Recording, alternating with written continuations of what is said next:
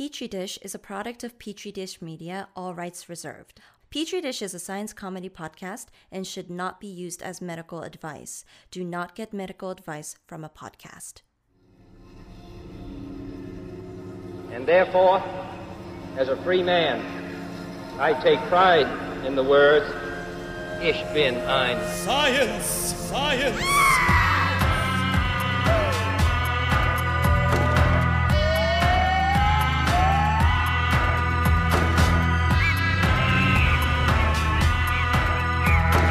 This was thou finest.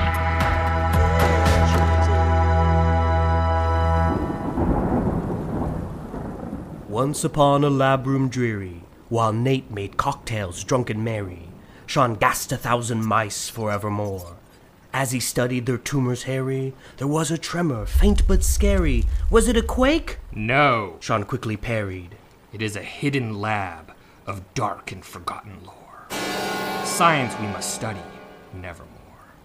By the safety shower, a portal glistened. Sean put out his hand. Shut up and listen to the cries of lab men who have since been stricken to rot in hell with the false prophets of scientific yore. Stay away, dear brother, I do implore. But drunk Nathan, as if on a lark, "Hey, let's go!" he began to bark, and before Sean could reply with snark, Nathan had hopped straight through that damned door. So into hell Sean followed that little whore. To their horror, the doorway closed, and in the darkness, researchers rose. Kooky scientists, half decomposed, assembled round the brothers in eager rows.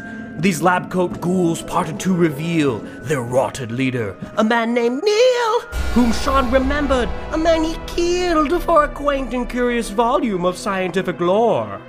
Neil had some research that Sean did covet on the neuropathic impact of the Muppets, the addictive havoc wrought by those woolen strumpets, havoc wrought upon the minds of children forevermore. So Sean shot him dead and hid his body in the Scottish moors.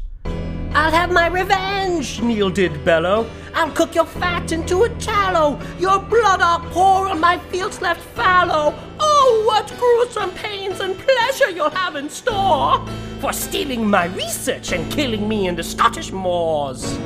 Wait! Sean cried. What about Article 7, that dastardly amendment to the Geneva Convention? If I remember, that document doth make mention of a little law that may save us from your unbridled scorn. I have the right to tell you stories 3 of strange science with strange hypotheses, models of grave grotesqueries, and if these tales they do please, you are obliged to set us free. "And if not," Neil laughed, "you with us you must spend eternity." "So what are we doing?" Nathan asked, wasting time, so Sean explained without a rhyme. We're gonna talk about 3 Halloween-themed science topics, and if they're good, we're gonna escape from this laboratory in hell. Oh, okay, cool. So, dear listener, please prepare for some spooky science with some thrills and scares. If you're not careful, you'll be ensnared. Continue listening if you dare. Petri Dish. Topic 1. The dreaded Candiru. The dreaded Candiru. A naughty little fish with a penchant for swimming up a man's urethra to feed on the damaged tissue of the pitiful mass of flesh you once called your penis! Venture Brothers, live forever. Yeah. Its cancellation is the only news that matters out of 2020. The entire year. Please write in to your Congress people, to President Trump. Nothing's happening to him. To Amy Coney Barrett. Yeah, please. If Venture Brothers comes to the Supreme Court, okay? Uphold its constitutional right to life. All right. So, yeah, the Venture Brothers did mention this particular fish, the Candiru. Right, and why is this one of the Halloween stories we're telling to these dreadsome ghouls, Sean? Right. It's just a fish. Who cares? Well, the Candiru is a fish that hangs out in the Amazon basin and is also called the Cañero, the toothpick fish, or the vampire fish. All right. And unlike the vampire octopus who fucking doesn't eat blood or any, like, animal or anything like that. This and does. Is boring as shit. This one actually does feed on blood. Okay. It is a parasite, and it's phagic. Okay? Okay. Which means that it eats that blood. And it's a little tiny jabroni. It's got a little tiny head, so it can get in there. Okay. Right? Start eating. Get into wherever blood is. Like, I guess that's gills on a fish, right? Right. It likes to sneak into the gills. It's got these little barbels on its face. Barbels are like they look like whiskers. Yeah, right? yeah. Because it's a kind of catfish. Yeah, actually. sure. So it's got these little barbels on its face, and then it's got these little like spiky things so that it won't get dislodged easily. Okay. So it actually kind of like hooks in to the gills of fish and sucks on the blood. So far, I don't know, kind of gross, but you had mentioned a penis earlier. Yes. I think I'm putting 1 to 1 right together. What does the Candiru do to its human victims? Well, okay. So we can jump ahead to the human victims for a second, of which there are probably none. What? So I think there was a story from 1997 from Brazil of doctors removing a Candiru from a dude's penis, but it's not clear how the Candiru got up in there. All right. As in, some people are wondering if, like, the fish actually swum up there under its own volition. Oh, you think a dude, like, shoved a little fish up his dick? Yeah, for fun. Or Wow. for notoriety. But the point is that, like, there's this idea and the folklore out there. Okay. These guys like sucking on blood. The Amazon basin in the area where they live, the water's really turbid. It's got a lot of, like, mud and shit in it. It's really hard to see anything. Right, so it's just like me on a Friday night, and I was reading about the sex maze in Palm Springs. Yeah. It's like that. It is. It just kind of tumbles into a dick. And so the idea, okay, is that like they'll hunt day or night. Maybe sight isn't so important for them to find their prey. Okay. But instead, maybe it's chemoattractants. Maybe they're detecting chemicals in the water. Ooh. The gills on fish are usually a site of a lot of ammonia exchange. It's like one of the places where they like release a lot of basically their form of urine. Right. And so the thought is maybe they use ammonia or something like that to be able to detect where the gills are so they can feast. And urine has some nitrogenous compounds like urea and sometimes a little bit of ammonia. Right. So the thought is maybe, hey, if you're peeing in the river, the Candiru get attracted to the pee. Right. And maybe they want to feast so bad, they'll swim up your urine stream. Damn. And into your penis. That's a lot of ammonia. I haven't had that much ammonia in my pee since I ate some skate in South Korea. Yeah. And then I went to this gym that was all old dudes. And like, wow, man, just ammonia frothing Just up. not non-stop ammonia. Yeah, I didn't really know what ammonia smelled like. And I walked in that room just wafting. And they looked at me and they were like, you smell a lot like ammonia, buddy. It's kind of a fishy smell. Yeah. And a Candiru went right up my dick. Yeah. It found you all the way Yeah, in it Japan. flipped right out of this Korean faucet. And it was like, that dick. So there's stories about Candiru. Yeah. Going up people's butts, Wow. going up the vagina, Okay. okay, swimming up penises. So there's these stories that are out there, and a lot of those stories actually get traced back to some like Germans. Okay. Like German ethnographers that were like in the Amazon basin and stuff like that, and were like getting told stories from local people. Sure. And like man, it's like these Germans- Candiru are just like feasting on penis flesh. Famous lack of humor compared to the famous stand-up comedians of the Amazonia basin who were just telling these great routines.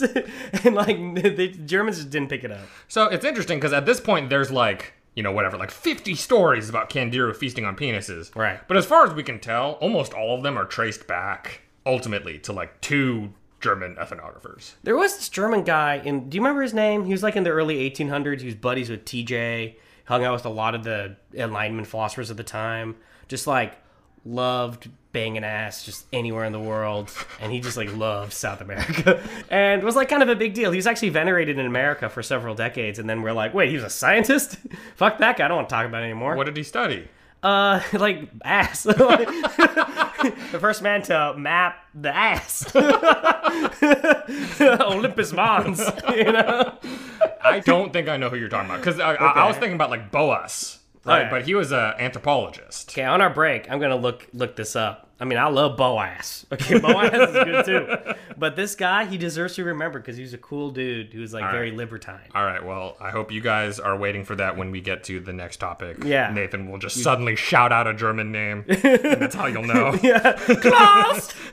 But in any case, you know, these Candiru, they are very good at sucking on blood, and when a penis is engorged, Yes. there's some blood in there. Okay, so It has swum up erect penises.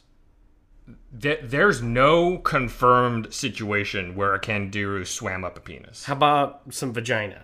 Has it swum up some vaginas? As far as I understand, there's no confirmed humans getting feasted on by Candiru, except for in 1997, this Brazilian dude with a Candiru in his dick. Right, okay. But how did it get there, guy? Because his story is that he was peeing in the river, all innocent-like. Yeah. And then a Candiru swam up the stream and into his penis. All right. But Candiru don't normally swim that fast.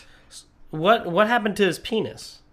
No, they did some surgery shit. They got the Candiru out of there, and I don't know. He's probably still got a dick. Oh, okay. He's probably still good. Oh my god, that's terrifying. You can bounce back from a lot. I wouldn't. You I'd just die. give up. Yeah, they'd lose me. Look at this again. So, it's interesting. Candiru, speaking of them not, like, swimming super vigorously, for very long anyway. Like, especially to swim up a urine stream, you have to do a lot of work. Okay. And Candiru, actually, one of the things that they do is they'll latch onto the skin of, what is this called? Boto? The river dolphins. Oh, okay, yeah. They'll latch onto the skin of the river dolphins, but they're not feeding on them. They're just like biting onto the skin and then hitching a ride. Oh, interesting. Because the Boto could swim way better than the fucking Candiru can. And so you can find Boto with like fucking like 20 Candiru just like hitching a ride. Unlike Candiru, there are many reported cases of Boto with some dick. Yeah, but that's usually human to Boto transmission of penis. You know what I mean? Hey, not always, man. I've read about the dolphins at SeaWorld. Okay, that was dolphin to lady. All right. That's horrifying. All right. Okay, So, well, what do you say to that, Neil? well, okay, so the last thing I'll say is that actually science has attempted to look at, hey, if you have Candiru hanging out, do they react to things like urine or ammonia or anything like that? And the only thing that got Candiru excited was seeing another fish swimming around. Oh. They did these experiments with like tanks and they had Candiru in them and they would like put a goldfish in. And the goldfish would be all stupid, like bloop, bloop, bloop. And then the Candiru would just like flip the fuck out and go up and feed on it. Wow. But when they put in like little drops of like ammonia or like put in drops of urine. Too smart for that. Candiru just hung out in the mud at the bottom. They're like, fuck that shit. And you're telling me you really believe that scientist didn't put his dick in that? Come on, we both know a scientist. Yeah. Okay, and the scientist I know, Sean, would have put his dick in that tank. I would do the urine test first. That's all. I'm not saying I wouldn't do the penis test. I would just confirm with urine first. Okay, well, once you've discovered urine's not enough, maybe it takes the waggle-ladle of the peen. You gotta do a little wiggle waggle. I get it. Yeah. Okay. There's like the ladies. You gotta do a little wiggle waggle. Sean's walking down the street. Ooh, you can tell by the way Sean will work. He's a Candiru man. Wiggle up a dick. We've all been to the club. We know how it works. We all know Jay-Z, New York. That's the last club song I know. I haven't been to the club in a real long time. Okay, guys. We're going to take a break. We're going to cool off. It's really hot in lab hell. You are sweaty. I actually am pretty sweaty. It's so hot in lab hell. Like, oh, God. Okay, so we're going to take a break, and when we're back, we're going to talk about more fucked up shit. Yes. This Halloween Petri dish episode. Spooky. The Syrian refugee crisis. The civil war in Yemen. The genocide of the Rohingya. When's the last time anyone even gave a shit about that stuff? We don't think about it anymore. We don't care. Because we're all playing Animal Crossing. Available on Nintendo Switch today! This episode is presented by Wild CBD. Wild produces the best tasting edibles on the market, using real fruit and all natural flavoring. With flavors inspired by the Pacific Northwest, high-quality ingredients, real fruit, and consistent dosing, Wild has become one of the leading cannabis edible producers in the country. Wild's new CBD line currently offers real fruit-infused gummies in blackberry, huckleberry, lemon, and raspberry, and CBD-infused sparkling water in raspberry, lemon, blackberry, and blood orange. Each gummy is dosed with 25 milligrams of CBD and can be purchased in a bottle of 10 or 20. Wild CBD is offering our listeners 30% off their next purchase from wildcbd.com by using the promo code POD.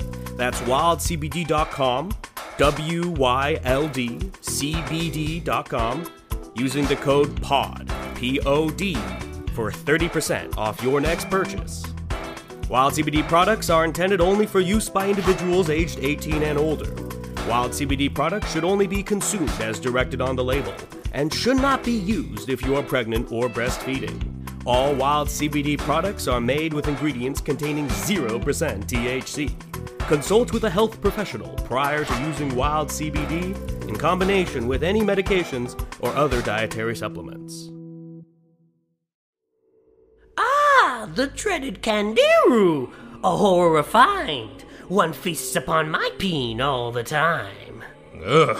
Silence! Tell us 2 more vile grotesqueries, and we may yet set you free. Well, gird your Kandiru-infested loins for the horrifying tale of capitalism and science, of unsafe work conditions and radioactive biddies. Prepare for the Radium Girls.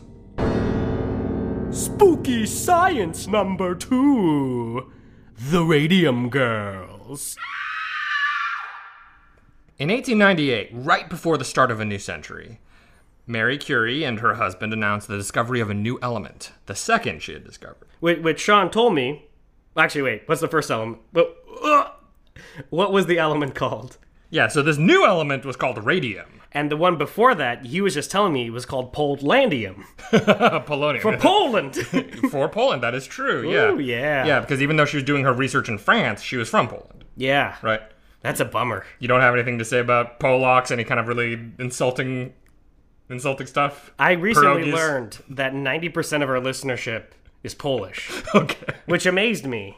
Because we're not a Polish-speaking podcast. That's true. But I don't want to offend them anymore. I love their sausages. I know you do, buddy. So anyway, this new element called radium quickly proved to be super interesting. Okay, with the Curies publishing over 30 papers on it over the next 4 years.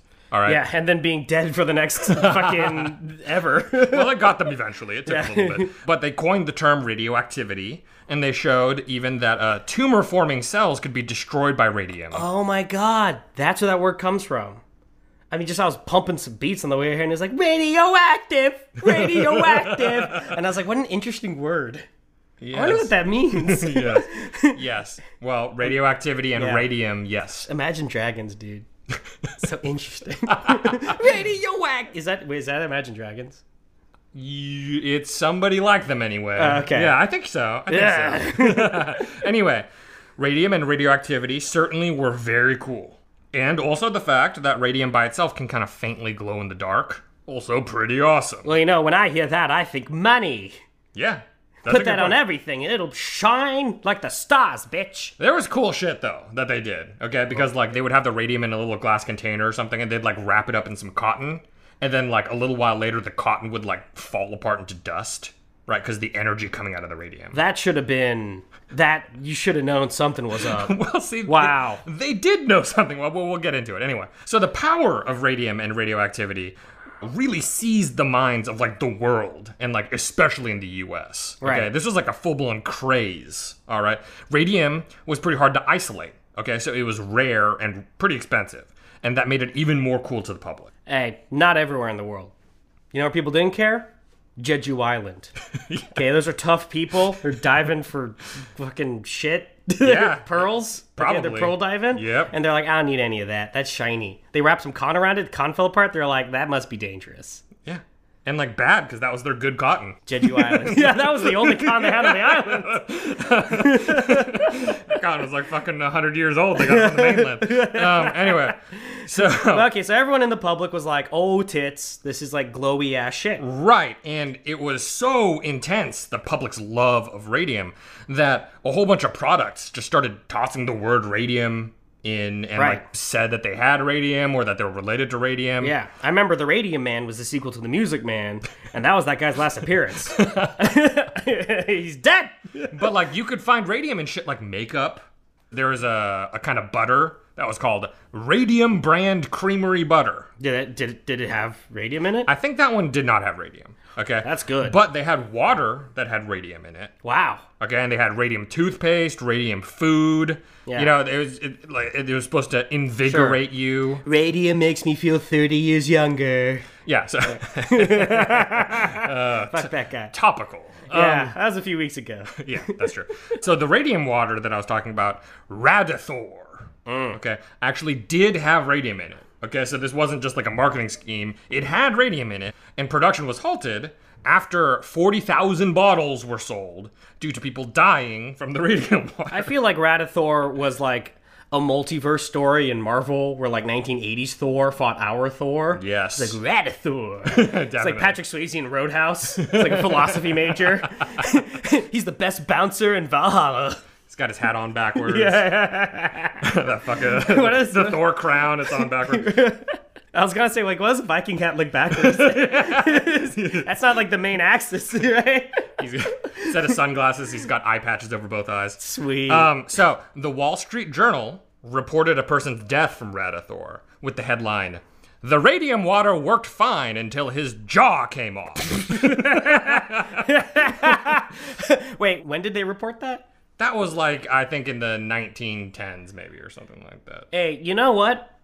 I didn't know people were that good at cause and effect back then. I mean, I know that sounds silly to say, but like, I didn't know they were smart enough to be like, well, wait, maybe it was the glow water. Yeah, they figured it out pretty quick. Yeah. Because actually, even in like 1903, okay, so that's what, like 5 years after the discovery of radium, there were people straight up saying that radium is potentially very dangerous Right. and that can cause a lot of problems. The cotton turning into dust was actually, you know, something that a lot of people took as an example of like how fucked up That this shit can't can possibly be good. It seems unnatural.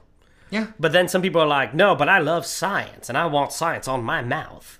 You know, and it's like, whoopsie Right. daisy. Yeah, and you know, it was sort of like I think in the 1950s and stuff like that, the nuclear age and everything. Right. There was a lot of hype about, it's like, oh, we're entering into a new nuclear era. And like, you know, in the Fallout series, it's like, oh, cars have nuclear reactors and all this shit. And it was the same with the 1910s or 19-teens Right, or right. aughts or whatever. From 1900 to 1920. Right. It was this whole time period where it was like, radium is the shit and it's going to revolutionize all of life. I mean, people forget, but that was like Einstein was doing his shit at that point. Sigmund Freud, like, Sure. It was really like La Belle Époque, right? Like right before World War I, just like just like right into it. It's kind of like nowadays how like there's a lot of people who like Goop, and there's other people who warn that like, look, it's provable that your vagina turns into Gwyneth Paltrow. Wow. But like, and yet, you know, there's not a Wall Street story about it yet. Not yet. Not yet.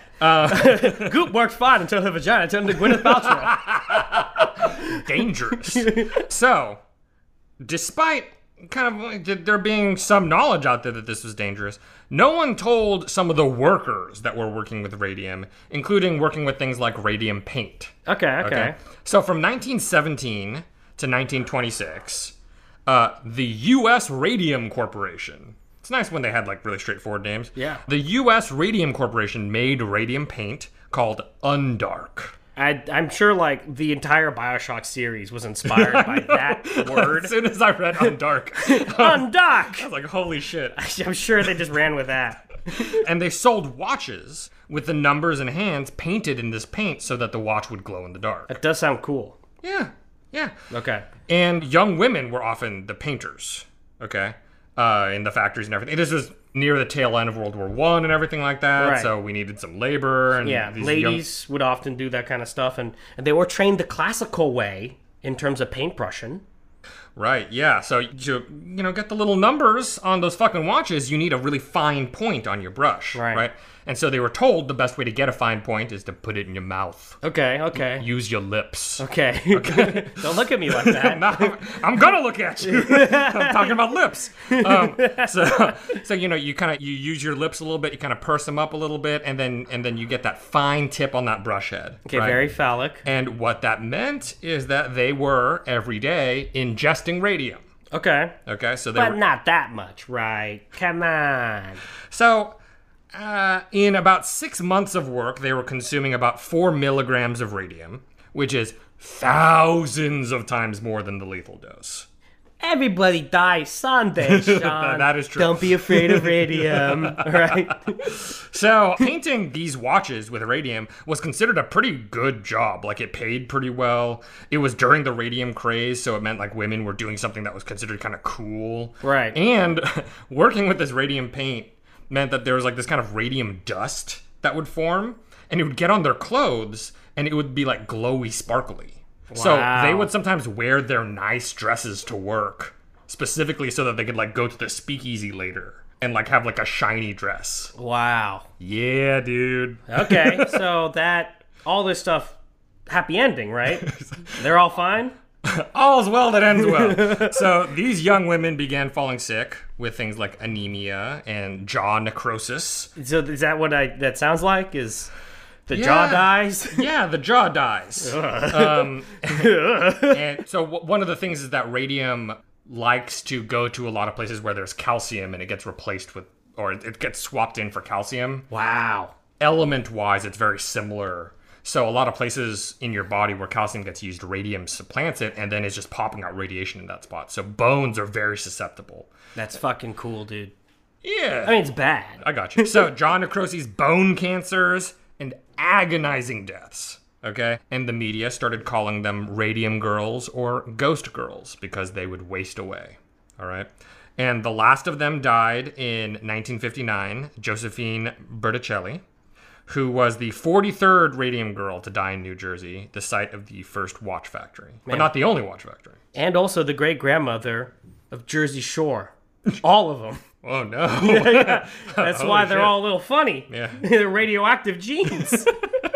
So thousands more women probably suffered from worsened health over the decades because of the radium they ingested. That's pretty impressive that not all of them, like, full-blown died, though. Right, so not all of them died in the very, very public way. Right, some of them just died quiet-like. Yes. In the Pine Barrens. Right. Yeah. And so a very, very public lawsuit was Please, filed. Christopher, I love you! But no, you betrayed the Sopranos. Wow. Time to go to the Pine Barrens. Nice, that's good. Radium Girls. Wow. Spin-off. Holy shit. Or... yeah, I guess that could be a spin-out. It doesn't really make sense, but it's good. Okay. So there was a very public lawsuit that was filed by 5 of the Radium Girls against the company, and it resulted in a settlement in which they received $10,000 and $600 per year that they were alive, which was not very long for those 5 Radium Girls. Yeah, but $10,000 back then? Sean, that's a lot of nickel pops. It's a lot of... what are those called? Egg creams? Don't talk to me about egg cream. You're just looking at me with such lust. Is that what they're called? Talking about my egg cream. creams?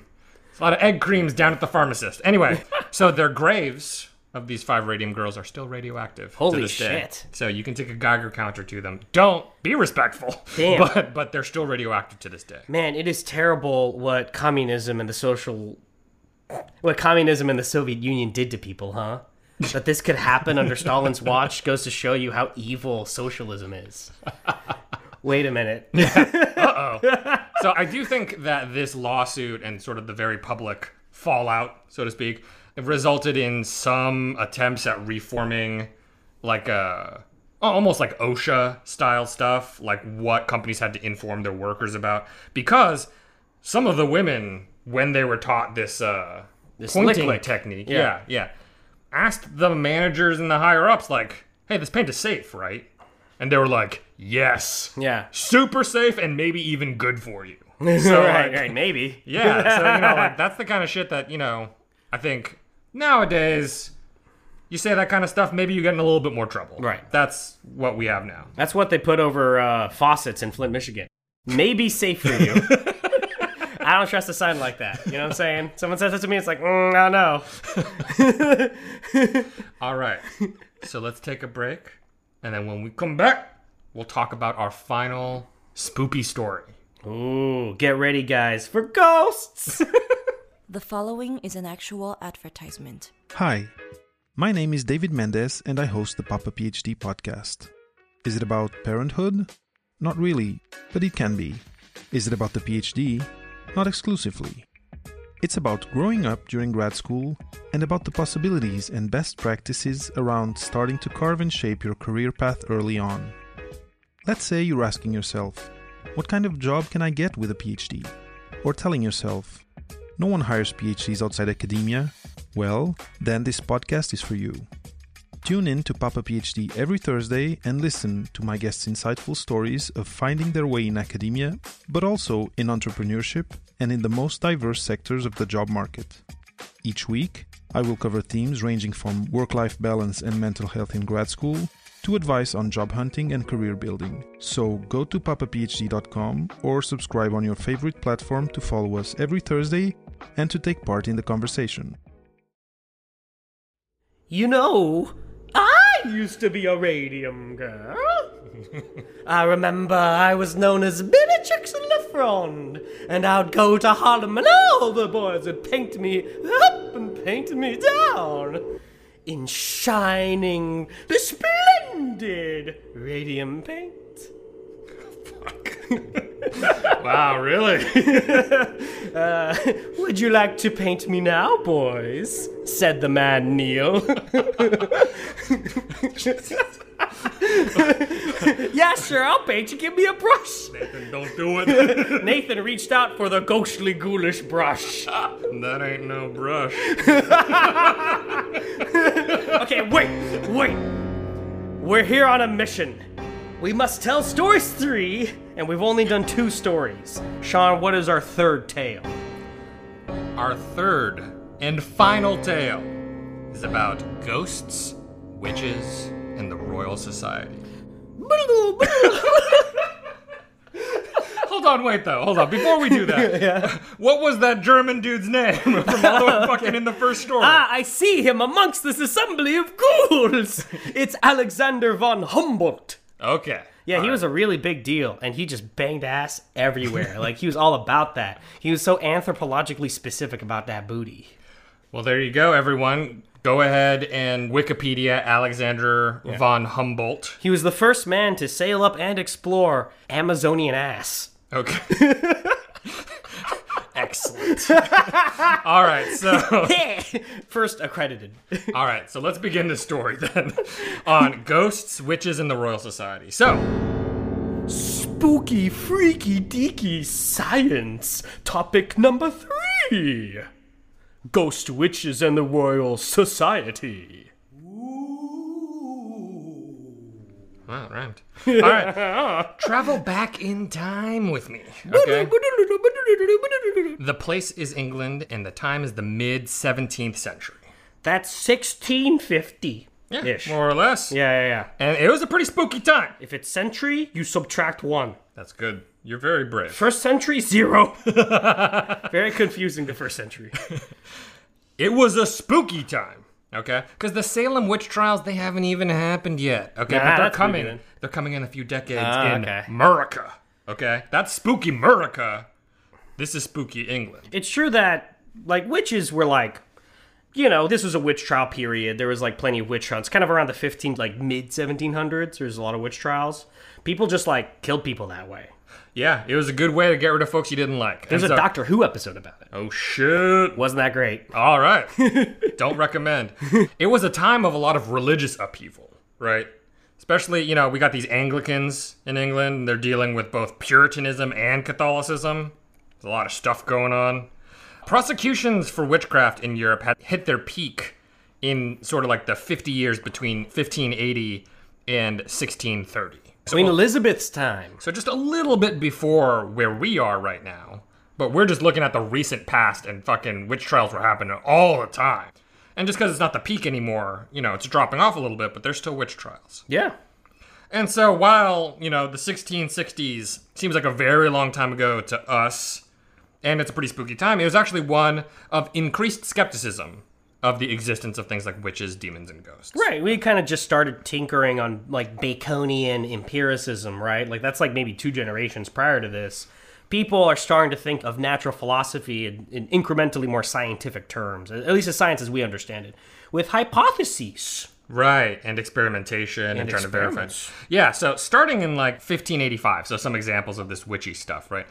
1585, an English Jesuit named William Weston was going around. He was performing all of these high-profile exorcisms. And kind of similar time, 1596, there was this Puritan named John Darrell, and he was going around casting demons out of children, okay? And by 1602, not that long later, both of them had essentially been condemned for fraudulent practices and were investigated for making shit up. So this was a time period where at least some people were like, that sounds like bullshit to me. Right. I mean, people forget that, but even during like witch crazes and periods of witchcraft, people still were also on the lookout for charlatans. Right. And we're like, wait a minute, you didn't really cast the devil out of my kid.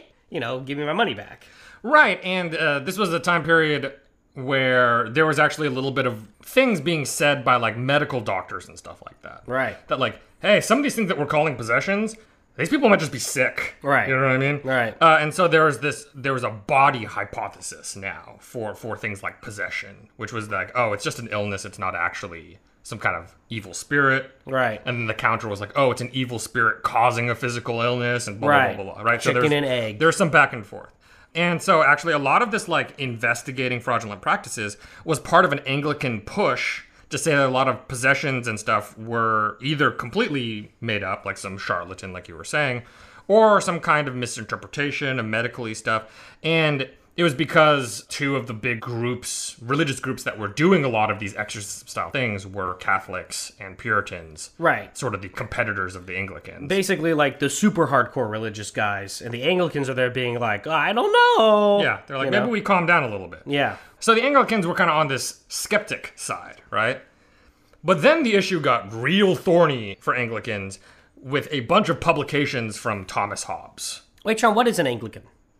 It's the Church of England fuckers, right? Right. So they split off from the Catholic Church in the 1520s, I think 1526, because Henry VIII was like, I want to bang another lady. Yeah, he wanted a divorce, but you have to get like the Pope to grant it to you or whatever. Right? And there was some, Queen Mary after him was Catholic, so it was pretty awkward by 1600 whether you were, Anglican or Catholic. And then the Puritans were the really douchey Protestants who were like, Anglicans are not Protestant enough. Right. So by 1650, Anglicans are like kind of in this awkward place where they're trying to make basically this middle route of like still keeping the bishops. Yeah, Right. yeah. Well, we didn't super talk about this, but 1650 is like either you're still in, I think, the English Civil War, aren't you? Is that... Yeah, I feel like Cromwell and all that shit was like... I feel like 53 is when that ended. something like that. I'm a little embarrassed that I forgot. Well, but the point is, this is a time where like these issues It's really live. Yeah, like people were fucking dying. You understand? Like there was a war going on. Right. And the Puritans had kind of seized control for a period of time, and the kings got kind of expelled and were like, they were like chilling in France or some shit, right? Charles I died. And nice. then like his son was chilling. He was the Bonnie King, fucked some shit, hung out with Newton. But he hadn't come back yet. Yeah, so actually so I mentioned Thomas Hobbes. People might know Hobbes from like Calvin and Hobbes. From yeah, exactly. That from one. a cartoon. Yeah, the Tiger was publishing papers in this time period. Is very confusing. Ancient Tiger. No, Thomas Hobbes from Leviathan, The State of Nature, Right. Social known Contract. as a natural philosopher and political science-y kind of guy. Right, and he was writing during the Civil War. He was hiding out in France because he was, I think, a royalist, basically. Right. And so he was like, we need a strong executive. We need to like put a bunch of power into him so that he can like fucking keep this warfare crazy shit from going on. Right. Like that the state of nature of humanity is this warfare. It's nasty, brutish, and short. Right, yeah, so... And what's often forget, though, because we usually just summarize the top line of Hobbes, is that Hobbes spends a lot of time developing, like, a material theory to substantiate his natural philosophy. And his theory is very materialistic, which was a little naughty pants back then among some circles, like Puritans. Yeah, so he was building off of a little bit of, like, Cartesian philosophy about how matter is stuff that takes up space and has dimensions. And basically, he was taking this kind of like really heady philosophy stuff, and he was kind of driving it to its ultimate conclusion, which in that philosophy would be that, hey, everything is made out of matter. Right. That there's nothing that's not matter somewhere. Wow. And so he was actually what I think is called a plenist, which is that everywhere, outer space, here on Earth, inside of our bodies, in water, the air around us, it's all matter. Right. Was his idea. Right. And, so first of all, that's not really what we think anymore, right? Right, that's not exactly true, but it is getting maybe a couple steps closer to our current materialist framework. Right. And so one of the issues is that his particular brand of this materialism kind of thing had a suspiciously atheistic bent. Right, it's like, well, what is God? Right. If everything is made out of material, if everything has a body and exists, right, then what is the soul? And Hobbes is like, well, God's a big guy upstairs, moron. He's hanging out somewhere else. Right. So Hobbes was basically like, God's got a beard. You saw the painting. Yeah. What, are you stupid? God's Vincent D'Onofrio. But that did mean that Hobbes basically did not believe in the immaterial soul. Right. He didn't believe in souls everlasting and unchanging, right? Well, it's embarrassing that Heisenberg proved him wrong so much. The soul is more this uncollapsible wave function. Well, Hobbes was dead by then. So Yeah, that's true. It wasn't that embarrassing. He was embarrassed in non-existence because he didn't believe in the afterlife. All right.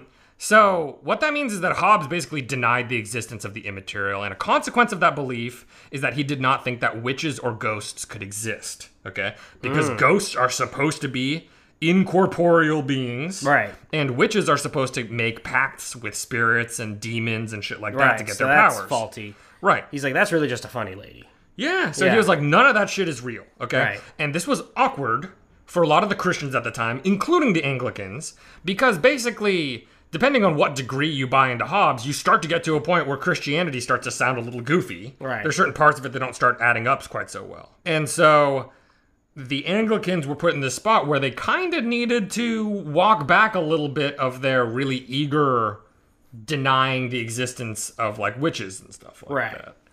And so, there's a lot of different people that were yelling at Hobbes. And in that process of yelling at him, they started defending the idea of the existence of witches and ghosts. And some of these people were people like Joseph Glanville, Henry Moore, and Robert Boyle. Okay, cool. 3 members of the Royal Society. So 2 schmucks and a gas man. Yes. I mean, but not to preempt us. So Glanville, kind of an idiot. Right. So he was not what I would call like the top tier. He wasn't an A-lister. He wasn't an A-list in the thinker. Royal Society, Yeah, right? yeah. The Royal Society, you start finding out like a lot of gentlemen from the time period were a part of the Royal Society. Right. Enough so that Hobbes was like kind of noticeably snubbed, Yeah. like not in the Royal Society. It's because some of the Royal Society members did not get along with him. He was kind of irascible. Yeah, he was.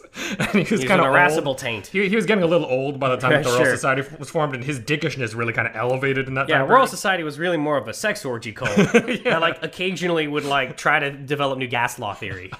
So, Joseph Glanville, that first name, he was a huge cheerleader for natural philosophy and the Royal Society. Okay, well, I have to hold on. Does everyone know what the Royal Society is? Do we need to say a I mean, couple just to be words? sure, it was like an organization patronized by the King of England that like would do science, but is kind of pretty early in empiricism. So science and natural philosophy were kind of the same fuck ground, and they'd bang too. Like it was like a good time. It was like high class science, it's classy science. Right, and it was not really affiliated with any university. Right. It was kind of its own setup outside of a university system. Although a lot of the people who did set it up were coming out of like Oxford and everything like that. Right. Eventually, we have like Isaac Newton running around, right? Hooke is a really famous, Royal Society member. I mean, you just mentioned Boyle, and Boyle's another Right. fairly famous. If Right. anyone remembers their chemistry. Boyle is kind of an OG as far as like famous early Royal Society members before Right. Newton. Yeah. He was like the biggest name in science in England before Newton. Right. But first, Joseph Glanville. Not a big deal in the Royal Society. Right. He was a serious Christian, okay, and a big cheerleader for the Royal Society, and a big, big believer in witches. What a schmuck. He published accounts of witchcraft that he gathered, along with information for like how witchcraft was supposed to work, and like firsthand accounts of like, oh, this haunting and stuff like that. Maybe the earliest recorded story we have of a poltergeist. His illustrations collected were the inspiration for Kiki's Delivery Service. Yes, very good. Very good. Yes, good, A Nathan. young Miyazaki was flipping through the Yeah, it's Glanville like, book. oh, fuck. It was really good. So Soka Glanville. Soka. So then the second name that I mentioned, Henry Moore, was a philosopher and a buddy of Glanville and Boyle, who actually was the editor of Glanville's like big book of witches. And Medea's Big Book of Wishes. Tyler Perry's newest film. so that book is called Seducimus Triumphatus. Oh my god, that is great. Seducimus. Yeah, so do you know what that's in reference to? The Sadducees? Oh, like wasn't that one of the rival tribes to the Pharisees? Yes. Yeah. Wow, very good. Oh, God, I'm so proud of you. From the Second Temple era, Yeah, right? sure. And so this shit's like in the Bible and everything like that. And the idea from what we've kind of gathered from different writings around the time is that, and definitely what Glanville believed, was that the Sadducees said basically that there is no spirit or soul, and that there is no afterlife. Right. And that essentially it's all just material stuff right now, and then we're going to die and there's nothing after. Yeah, smart guys. They were still Jewish. They still believed in the one God and everything like that, and they still followed a lot of the rules. But they felt like all of those things were just things you're supposed to do while you're here on Earth, and then after that, it's over. So basically, all of my Jewish friends growing up in Manhattan Beach are Sadducees. Yeah. So basically, Glanville was writing about how there's a new Sadducism. Oh, the triumph of the Sadducees is the Right. heresies of our time. Right, What a right. schmuck. Embodied by Hobbes, and the denialism of witches. Really specifically, the denialism of witches. Wow. And so Henry Moore was actually the editor of that book and published it after Glanville's death. You know, Andrew Jackson was right. Countries should not spend money on science. you give Glanville some money. This is what you get. So, the last name out of the three that I said, Robert Boyle, as you mentioned, and as I kind of followed up a little bit, he's a bigger deal. Yeah. He is a bigger deal. He was quieter about witches. He didn't speak up quite so often about it. He's too busy doing like actual laws. Yes, but nonetheless, he still wrote in letters that he definitely believed in witches and ghosts. And that he'd express some skepticism about any one particular story. Right. He'd be like, we don't know if this story is 100% true. But Come on, guys. there are definitely witches. Gotta be witches. Yeah. So he fully believed in them. No doubt. It's in his letters, right? Now, Boyle is probably most famously known for Boyle's Law, Right. which is sometimes expressed as P1V1 equals P2V2. And it's basically about the... Say me, P2V2. Nice. Very good. I say P1V1. That's when the drone got shot by something. Yes. Excellent. I know. It's like terrible how George Lucas, like, he would actually just like electroshock therapy just to make those sounds. Oh. Yeah. I was using George Lucas's words. I see. Okay. That's a direct quote. Yeah. Please don't sue us. So, Boyle's law is that the pressure and volume of an ideal gas are inversely proportional when the temperature is held constant. Okay. Right. It eventually gets folded into the ideal gas law. It's something you learn in like high school chemistry. Yeah. It's important. It was a pretty big deal, and he was a pretty big deal in the early Royal Society. He was part of the founders. He was maybe the biggest deal until Isaac Newton. Maybe Hooke, who was his like apprentice. Yeah. Who like came up with like the spring law and all kinds of stuff like that. Right. So The fuck is the spring law? it has to do with the amount of energy that you get from an ideal spring. Oh, And yeah. so like the longer the spring is and kind of related to a constant of its compressibility, you get like a certain amount of force out. Damn. Yeah. That's smart. It is smart, yes. So these Royal Society guys, these three of them anyway, you're basically taking the position that it is dangerous to deny the existence of spirits and witches. Because if you do, you're kind of on a slippery slope to the point where you deny the existence of the soul and of God, right? And that sort of thing started spilling over into the actual science that people like Boyle were doing, okay? Because Boyle had set up basically an air pump to make a little vacuum, okay? And he had made this vacuum, and he did all kinds of cool shit. Like, he showed that, candles stop burning in a vacuum. Right. Or, like, sound does not go through a vacuum. Right. This was, like, cool science shit. That was surprising. And it does prove, I mean, if you have a vacuum, there's no matter in there. Right. Right. So that's the thing, is that Boyle probably understood the kind of philosophical implications of his experiment, but he kept quiet about it. He was more about the science for this. Right. But Glanville and Hobbes and Moore had a real great time fighting over this. Right. Where Hobbes was arguing that basically this experiment didn't make any kind of sense, and Moore was saying, hey, since there is a vacuum, that's where spirits are. Right. And that's where your soul is, and therefore that's where God can be, is where there's vacuum. Right. Because there's no matter there. And so it became this whole, like, fucking crazy rigmarole over these experiments with, like, an air pump. Wow. And shit like that. So, basically, to summarize, witches exist because demons can hang out in vacuums, and ghosts live in outer space. Damn. I kind of believe that. Yeah? I'm a Scientologist. Oh, shit. Hollywood finally got to you. Halloween reveal. Oh. Woo! Okay, cool. Across the hellborn room, a silence fell, broken by a sigh. Kneel. 3 stories you did tell. Geneva rules, they still apply, even where the dead reside. But as the brothers too walked towards the portal, Neil grabbed Nate. Where you going, mortal? Nate blubbered. With my brother with whom I told spooky science stories threefold. Nah, you's a different person. Don't protest till your condition worsen. What are your 3 stories, do pray tell? Or you'll stay with us forever in the pits of hell. Nathan blubbered thus. You ever hear about the anal fissure I got in Seoul? I don't want to hear about your anal fissure. You at all curious about the First Anglo-Ashanti War? That's not science. How about my top 10 list for most overrated M. Night Shyamalan movies? Enough! Neil screeched, and outstretched hands pulled Nathan back into their ghoulish den. Help me, brother! Nate did cry! But it was too late. The portal closed and disappeared forever. Now, late at night, every night since then in that lab room in L.A., Sean could hear his screams and nightly dreams as Nate the ghouls did flay. And from the furry brow of mice, his screeching ricocheted. So journeyed Sean across the waves to the Scottish moors. His blood-stained claws upturned the maw that had eaten Neil before. But instead of any murdered man, he found 1,000,000 mice, skittering, chittering, ever flittering, murmuring Nathan's name. A final sanction from damnation for Sean the Knave.